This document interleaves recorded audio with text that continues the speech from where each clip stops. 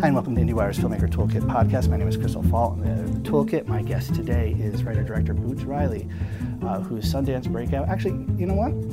We're coming off a 800 theater, $5 million weekend, whose summer hit film, not Sundance breakout. Sorry to bother you. Is in theaters now, going to expand again this week. It's a real jolt of energy. It's a poke in the eye. It's got a lot on its mind, but it's really cinematically playful and has a lot of fun in the process. And you have a lot on your mind. There's some activist roots here, but there's an element here of not wanting to make a message film, of kind of dialing back, of not making what we call an important film, but at the same time, there is this element of things that you're trying to say. And there's this element. It's a little bit more fun. It's like I understand that your music was a little bit that same way, and it seems to be like an important thing to like not feel like a message film or be quote important. Yeah, and I don't think I take it from that standpoint of whether it is or isn't, but I think always my music is the same as the film, in which my analysis of the problem also leads me to how I communicate, right? So I don't think that all these things are happening just because, in our world, because the wrong people are there, and if we replace them with the good people, then it's great. No, I believe that it has to do with our economic system, and therefore my view of how the economic system can change and what its motor is has to do with it, with that capitalism is the problem, and that the motor of capitalism is the exploitation of labor.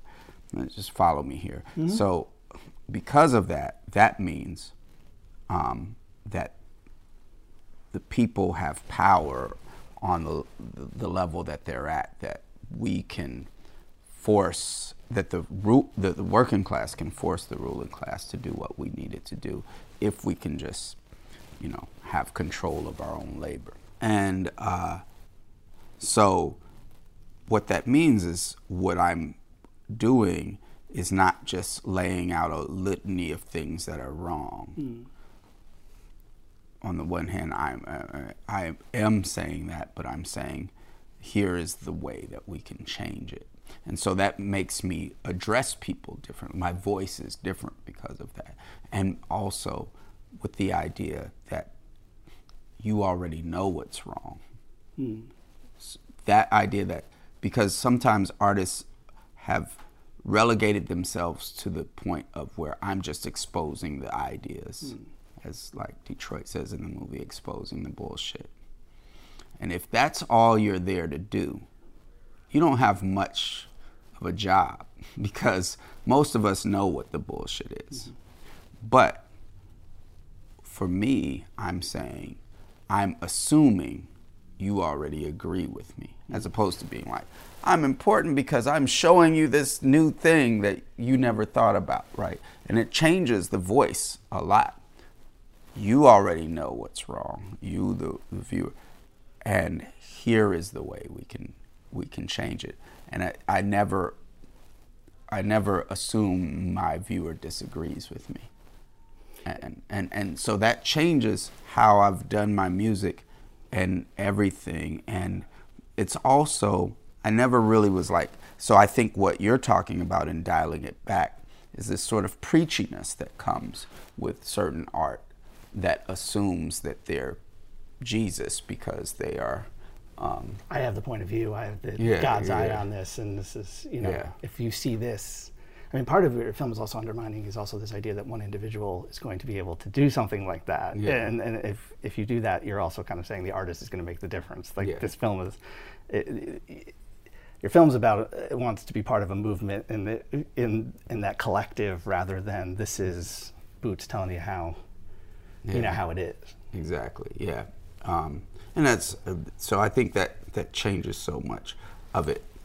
Along with that, also viewpoint that comes with, there's an optimism that maybe isn't in other art. And what I'm saying, the reason why I think it isn't is because the reason why I think it's that way is because of, it also goes back to the analysis. I have an analysis that says there is a way to change things.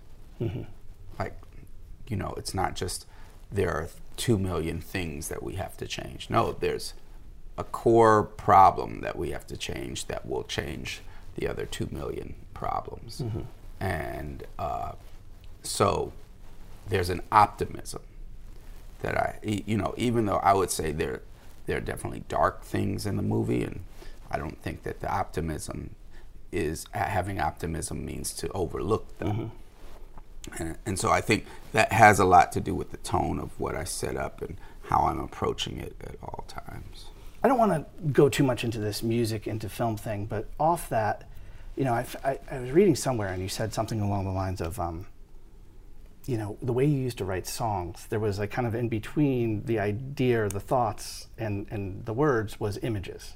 And that therefore there was an element here of writing the Sorry to Bother You screenplay that was actually almost easier than the Sorry to Bother You album because you're almost like eliminating a step. I wonder if you could talk about that because, there is something so fresh and inventive and assured about this film that's not necessarily associated with a first-time feature filmmaker. And that process of, this being an extension of almost the way that you write songs because of that way that images seem to have driven so much of your music. Yeah. So often, I'm trying to get my I'm trying to get to my art in music through a couple processes. One being making something that is personal. Now, first of all, I've had a lot of experience of doing it in ways that I thought were crass and didn't work as well. Some of those things were popular for me, but that I just didn't think worked. And so I've had the experience of quote unquote failing in that sense. And what I came up with is that it was a lot more, I could communicate a lot better if I was personal. If I talked about my experiences in the world in small ways, but made sure I was honest with my feelings about how those small experiences connected to were in context with the rest of the world. So often to do that, I have to parse out what my experiences are. Mm-hmm. Because a lot of what's in our head and what leans us towards cliche and things like that are that when you're writing, let's say you're writing a breakup scene or a breakup song, your idea of what goes down in a breakup will often be stuff that happened in other movies, right, or something like that. And that's why so many breakup scenes in movies are really cliche, I've experienced more breakups in movies than I have in my life. Yeah, exactly. And then if you are like, okay, well, what happened? And you, in your real life, in your breakup, you might be like, it's not really cinematic. And the reason you're saying that is because it hasn't been in cinema yet, Yeah. And there would be a way to represent that cinematically, and maybe cause some inventiveness to make that real feeling that exists be represented. So anyway, with songs, I've had to do that and figure out that. But then there's the extra step in songs where music, because it's something that you do play over and over, like in the time that you watch a movie, you might play a song 100 times or 50 times, like if you really like it, and it's that time when you have it on repeat and you're playing it in a 2-hour period, you've played that song out, and then throughout your life it's going to be playing thousands of times at different important places in your life. So much of music is also about identity, right? Mm-hmm. This is my song. This is and there's this other aspect to songs that has to do with kind of getting the essence of something. There's different ways to write lyrics, but for me, where I'm at right now, it has to do with like getting to the essence of something in some like poetic way that, and things being painted with words in different ways, you know, so there's all these other layers, really. It's not even just this one step. There's all these other layers that, you know, if you're good, you can let your mind do that without thinking about it. But if you're like me, I'm also like double thinking about what I'm doing and all that kind of stuff. So, for me, although there is some step that has to do with a scene in my head, you know, being typed out or whatever, I still, you know, it's much less. Mm-hmm. It's much less of a filter. And yeah, I would always be, you know, somebody says something on the bus, I'm like, oh, okay. Oh, I'm gonna put that in a song or whatever. You know, something that represents that thought or that feeling. Mm-hmm. But doing a movie, oh, they're on the bus and they're saying that, you know, or whatever. So that is definitely so yeah. It a lot of these creative processes have always been part of what I'm doing. You know, I often will write songs while thinking about what the video looks like, even if I know there's not a video going to be made for it. It's just part of what helps me do it. You know, yeah, in the back of my mind, maybe we'll make a video for it, but it's all the senses have always been connected. And I think, anyway, when people listen to music, they picture something anyway. You know, there's also there's a surreal element here, and it seems as if part of it is also kind of digging into the contradiction. You know, and I was reading a little bit, like I saw, you know, in your background, you've got you were good at telemarketing while you were using the money you were making from that to be an organizer. And I read that beautiful thing that you wrote for Vanity Fair about driving through Oakland. And that kind of distance between what your neighborhood felt like then and now. And, you know, one almost feels like there's an element, I think there was a quote somewhere about there, that this is a lot about the contradictions in your head. And that seems to be like a driving force here. And also the fact that it gives it that other feel. That's where a lot of this realism, that's where a lot of the comedy is coming from. Yeah, so when I was again, a big part of my process is, you know, and then part of my ego is to try to be the least amount of cliche as possible. And because I feel like then that makes, you know, why do I care about that? People love songs that they know. People love, you know, like your kids want to watch the same movie over and over again. Maybe it doesn't matter. But the reason that it matters to me is because I think that's part of what makes it feel human, is the uniqueness, you know, of it. I think, you know, just going off on a side thing, I think that's why like Lakeith Stanfield works so well in this movie, is because his way of showing his humanness is I feel like his process is that he's not as much concerned with what he looks like outwardly while he's doing it. He's just about being in that emotion. He's not like concerned with whether he's showing it or not. And then, so he does show it in certain ways, but he also then makes decisions that others wouldn't. So like where it seems a little bit off or different because it's more reflective of him, as opposed to the way you're supposed to confront somebody, or the way, you know, he's doing it in his own way. And so it feels more human because it's so unique. And therefore, that uniqueness makes it more universally relatable because you feel more human about it. And similarly, you know, fighting the cliches that kind of creep in, I'm looking for that and thinking about what my real experiences are, and it's a exercise in concentration, because it's kind of hard to parse that out, like where our views of the world come from.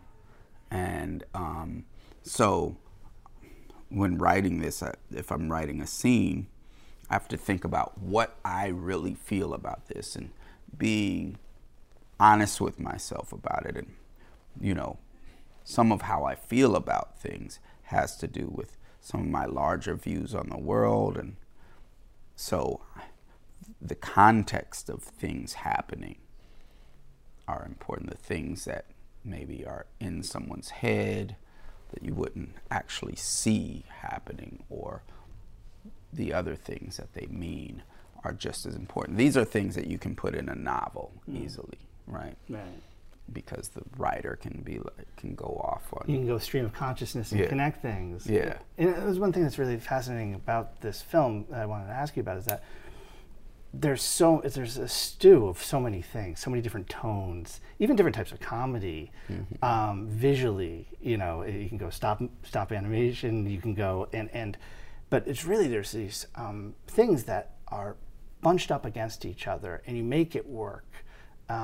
But, you know, those kind of transitions, I imagine that's something over, 25 years in music, or maybe you've been making music longer, like you can round that corner. You know that you can go from A to B, and you can get the audience there without it being like feeling like you're being ripped out of your seat. I'm wondering though, because this is so bold, and because you are kind of putting so many different tones and moments together, how that, figuring out how that was going to work. The fact that you could put these things next to each other, that in the middle of like a very serious scene, a confrontation, the dialogue can adjust to like, you smell good. No, you smell good. Or like a labor protest that suddenly goes on a little funny tangent. But also so much visual too. You can switch visual tones, and actually the pacing too. I mean, what was that process? Because I mean, it's not a one-to-one of how you do that in music to do that in film. Well, I think it has to feel. I think so the first thing is that people have to feel like it's motivated. Right, like it, quote unquote, makes sense. Right, so meaning, even in music, you go from this movement to the other. There's something about it that feels right, like it works, as opposed to, let's say, a more of a musical collage where somebody is playing. I don't know, they're playing. Dead Kennedys, and then all of a sudden they just switch it to Casey and the Sunshine Band or whatever. There may be a way for them to find something that's similar in that, but it's just these two things. But the thing that I think works when you do those things, and the reason why it works in hip hop, for instance, because you can put those two samples together and somebody's rapping, that there is something going over. There's the rapper that has the same motivation that's going on, and this change hopefully is changing up his flow or her flow, and represents some sort of at least change of emotion in what they're doing in their performance. So that connective tissue is the fact that all of this stuff, nobody's going full Will Ferrell when they're in comedy. Nobody's going melodramatic soap opera in the other things. It's all based on some sort of idea that this is all real. Right. In this world, you've created a world, and everything in this world is it kind of relates to itself. And so the performances, like, so for instance, that one that you just brought up, that you smell good and have a nice day, all those, the quote unquote easy way to do it that would have just betrayed the whole movie is to do some sort of over the top thing where the actors were trying to make everybody laugh. So the whole point, though, and that's one of them that took a lot of takes to get, and only the first few lines were written, and then we ended up, to get there, really, we had to we went into improvisation. But it was to get that tone, like where they really want to beat each other's ass, but are saying these things, and for them to believe it and to have that same thing. And that's the performance style through the whole thing, is that it's all real. Not, you know, this might be hilarious, but we're not joking. Did you have time with the cast beforehand to work out a moment like that one between those two actors, or is that something where you had to do it on set? Well, yeah, that one, you know, we had like a day to read, and we had a day off, and the actors were down, like, you know, you have your days off and you've been working a lot, you want to go visit people, you want to do, but they were down to rehearse. But that was still one that when we were reading it, I was like, oh, maybe this scene might even get cut, you know, or something. And then I kind of, as we were doing stuff, I don't remember exactly what we were shooting right before it. We were getting stuff ready, and, you know, we had this store nearby, and they were rehearsing, and I kept coming back and forth and checking in. And it was still scary. I was like, oh no. And, you know, there are things to deal with because Jermaine is a comedian, and, you know, his style is boom, go for it right there. And so, and Lakeith is not, but it's still, this is clearly a scene that's supposed to be funny. So then I think an actor that's not, you know, is thinking about that is going towards that. So yeah, but we still didn't have it together, and we're on there, and we did a number of takes of just trying to adjust it and figuring out, which is why when it really gets funny, we're only shooting over when it gets really funny, we're only shooting over Jermaine's shoulder, because first we had shot the beginning with 2, and it was just kind of getting there, but we had to move along. We did 61 locations in 28 days. And so it's a brisk pace. Yeah. And so we were like, we had to move along. So we actually had to shoot, like, take one of the cameras and shoot Steven's part. And I was like, well, you know, we're going to shoot Steven and Danny's part right then. And I was like, well, let's just leave one of the cameras, because I felt like they were just getting into it. So we left one of the cameras there and shot Steven's part, and then and then also shot Danny's part in that same thing. But yeah, it was, so we just got to it there, like at the end. That was probably that part at the end of that scene is probably the last thing that they did. And yeah, it was so yeah, we didn't have a lot of time to rehearse things, which is what comes in handy with having great actors. You have a great cast. What about, though, there's also an element here that so much of it, both the humor, but also the sense that this world has been turned upside down, and what is so unique about this film is visual. You know, a lot of, and there's a lot of sophisticated comedy, and also some mixed with some bold filmmaking that is visual. I have to imagine that is also something that, you know, I don't know, I know you workshop things at Sundance, but I mean, there has to be an element there of also, how's that going to work? How am I going to do this stop animation? Not just I think that during his success scene, is that live action stop animation? It's just sped up. It's just sped up, okay, all right. But like those it makes it feel like stop motion, yeah. But that type of thing, and then there is actual stop motion. But the reason why it feels like stop motion is because we just sped it up on the Avid. Yeah. Which that's not how you're supposed to do it. So it gave it this jerky feeling, and, you know, whereas, you know, then, you know, the effects company, like, oh, we can speed that up, but no, that would have been like very smooth. And so that's a perfect example. Or like, you know, in the beginning, we actually did we sped it up, and we took out extra frames too. That's perfect.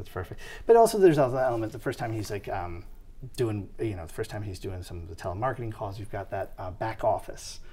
I don't know what's going on there, but it's like carry. The papers are going over, the lighting's, you know, and there's this element of that sense of like this world is being upside down, but there's also something very visually humorous about this, and you're playing his wonderful performance in the foreground off the background. These are things that some great filmmakers have taken like 20 films to like kind of master that kind of visual humor. So just even you could take either of those examples, or just the one that playing with the fast forward and pulling frames. I mean, that's something where, I know there's experimentation, you got great collaborators, but there's part of that that's like you got to kind of.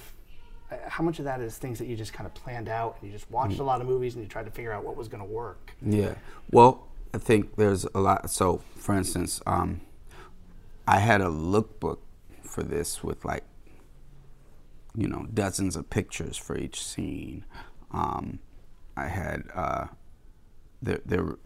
had a definite idea of, with the production design, how far we wanted to go with it. As opposed to, and where we needed to stop, so that it wouldn't, I listened to so many interviews like this with directors, and there's some interview with Terry Gilliam from a long time ago, where he was like saying that he was frustrated with people thinking that Brazil was in the future, when it says right at the beginning somewhere in the 20th century, and that definitely had to do with the production design. It was so out there that you're like, okay, this is not just this is a commentary on our time, but he's setting it in the future. And so I had a clear idea of like that we wanted to push the envelope with the production design, but it still needed to feel like it was right here. I had, definitely, having done art for a lot of times, I knew how to learn, I had learned how to learn. So I think with, as I started, even though I was watching films for all those times, all that time before as a student and kind of taking things in, when you have a film that you're trying to do, then you're watching films in a different way. Like, okay, what am I going to take from this? What is that? So there are films that I love, like Emir Kusturica, Black Cat, White Cat, and I feel like they've got an energy to it, and how things are chaotic and moving, and I wanted to create something like that. I think also just being an artist that has been okay with doing things that that there are a group of people that don't like. I think if you're a young filmmaker and you've got 3 people telling you that they don't like what you're doing, or a young artist at all, you got 3 people telling you they don't like what you're doing, you really question yourself. Me, I'm like, okay, that's gonna happen. See you, great. Do I agree with you? Let me think about that. Yeah, I do, or no, I don't. I can still do the thing I want to do, even though other people are like, how? Like the paper thing. That's something that, there were we had a lot of producers. So there were a couple producers that were like, do we really need that? That's going to take time. Look at everything you're trying to do. Why do you need this? You know what I'm saying? And at a certain point, you can try to explain it, why you need it, because you can say this is what it will do, but there are other ways to do that, obviously. And we had to invent, the prop masters had to invent a thing that would, with a blower, and make this wooden thing that held the paper, and then had the light going and hitting the, so it took us like an hour to figure that one shot out. Where in indie filmmaking, you're like, what are you doing? You're being irresponsible, spending an hour trying to make this one shot work. But I knew the moment that we needed, and I knew that it would let people know how to watch this movie, and so some of it was also off the cuff, like that same scene when he turns and says, oh, you're gonna just stuff all those fries in your mouth. I came up with that right then because I was like, wait, we haven't shot that scene yet. I could, so, but other transitions were written into to the script already. I think, for me, I know that having produced music, that everything from the snare that you use to the effect that you put on the snare to the actual stick that's used to hit the snare, all of those things matter. And I never was like, all that matters is what the song, who the singer is, and what the song, all of these little details matter. So that's kind of what I took in. And I also, I think I would have, like, I had some folks that kind of challenged me at one point and were like, we need you to write a paragraph for every single thing that's in this movie and why it has to be in there. And, there were a couple of the producers. And again, we had 9 or 10 producers, so everybody wasn't on board with this, but they were like, there's so much in this movie that can come out. Mm-hmm. And so I wrote a paragraph for every scene, and then some of it for other things inside the scene of why we needed it. And I was very disgruntled. But I also, I dug in my heels even more, because I was like, you put me through this process of justifying it. And you actually think it's something you feel, and then suddenly I have to justify it, and you're like, now I'm really pissed. Yeah. And so, it just made me even think about it even more. And I did watch films so I have this sense that it's not just what happens, it's not just that we need to watch this character go through these things, that I want to put the people that are watching through similar feelings. And I have to do that. I have to do it visually. I can't just show you this person and you're going to have the only thing that you'll have with that, if I shot it in just a normal way, so you might have some sort of connection with that character and some empathy, but I want you to feel like you're going through it. So, like the time when he's staring at the elevator right before the work stoppage, that's something that I basically stole from Paul Schrader Mishima when on the Temple of the Golden Pavilion. And there's just a trombone shot, and I was like, I want to have that same feel, because that's the feeling I thought he had. But it's a visual thing happening. I could have just shown him standing there without the camera moving, without any of the stuff happening around him. But I want that was my thing. I wanted people to go through something as they're watching.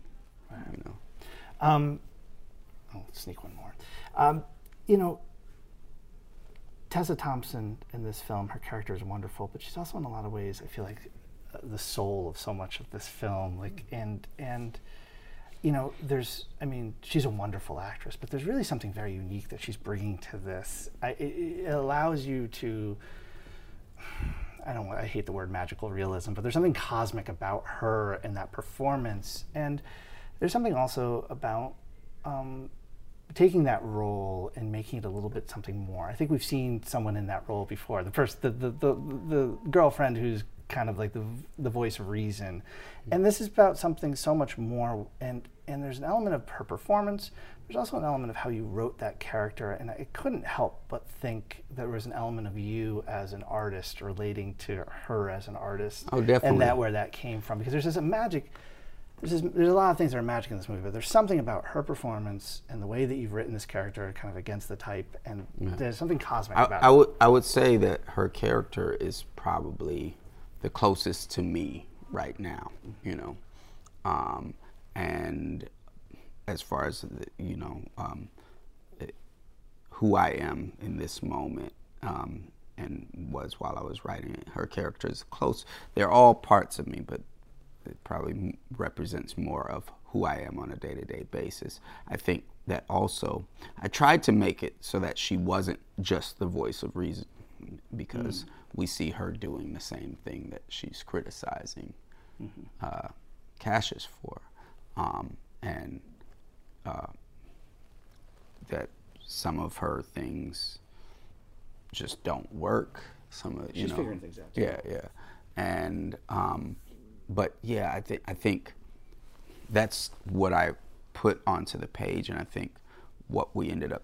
There were a number of things that happened because I cast Tessa Thompson. I didn't want people just looking at the screen thinking, this is Tessa Thompson. So I was like, okay, we have to change your hair. We have to do something that puts you into another place, just as an actor and for the viewers too. And so looked through stuff and came up with this idea for the hair, which I think then set off a number of things. The earrings were written into the script, and kind of a lot of what drove, because of that, it drove a lot of idea about what her costume had to be. That set up a lot of things, but I think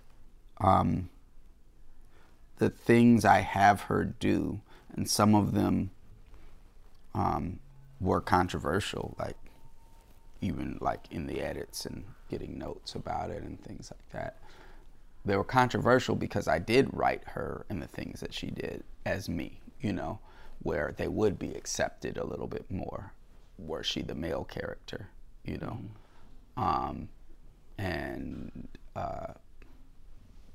to the extent that they, but so yeah, that's how I put humanity into the characters, was doing that. And I think Tessa took it and just brought these whole other dimensions to it, and all of that, just the confluence of all of those things, I think, created a character that is very different from both, and we have to end it here, but both Lakeith and Tessa, they're both as performers, and especially in this movie, but in general, there's this element of where they come and you don't really quite know where they're going to go next. Do you know, in that sense of like, there's the way they play the characters, and it's not that they're not true to the characters, but they really bring this sense of like, as you're watching them, it's not just a choice of right and wrong, but which direction are they going to go, and this almost unpredictability to them.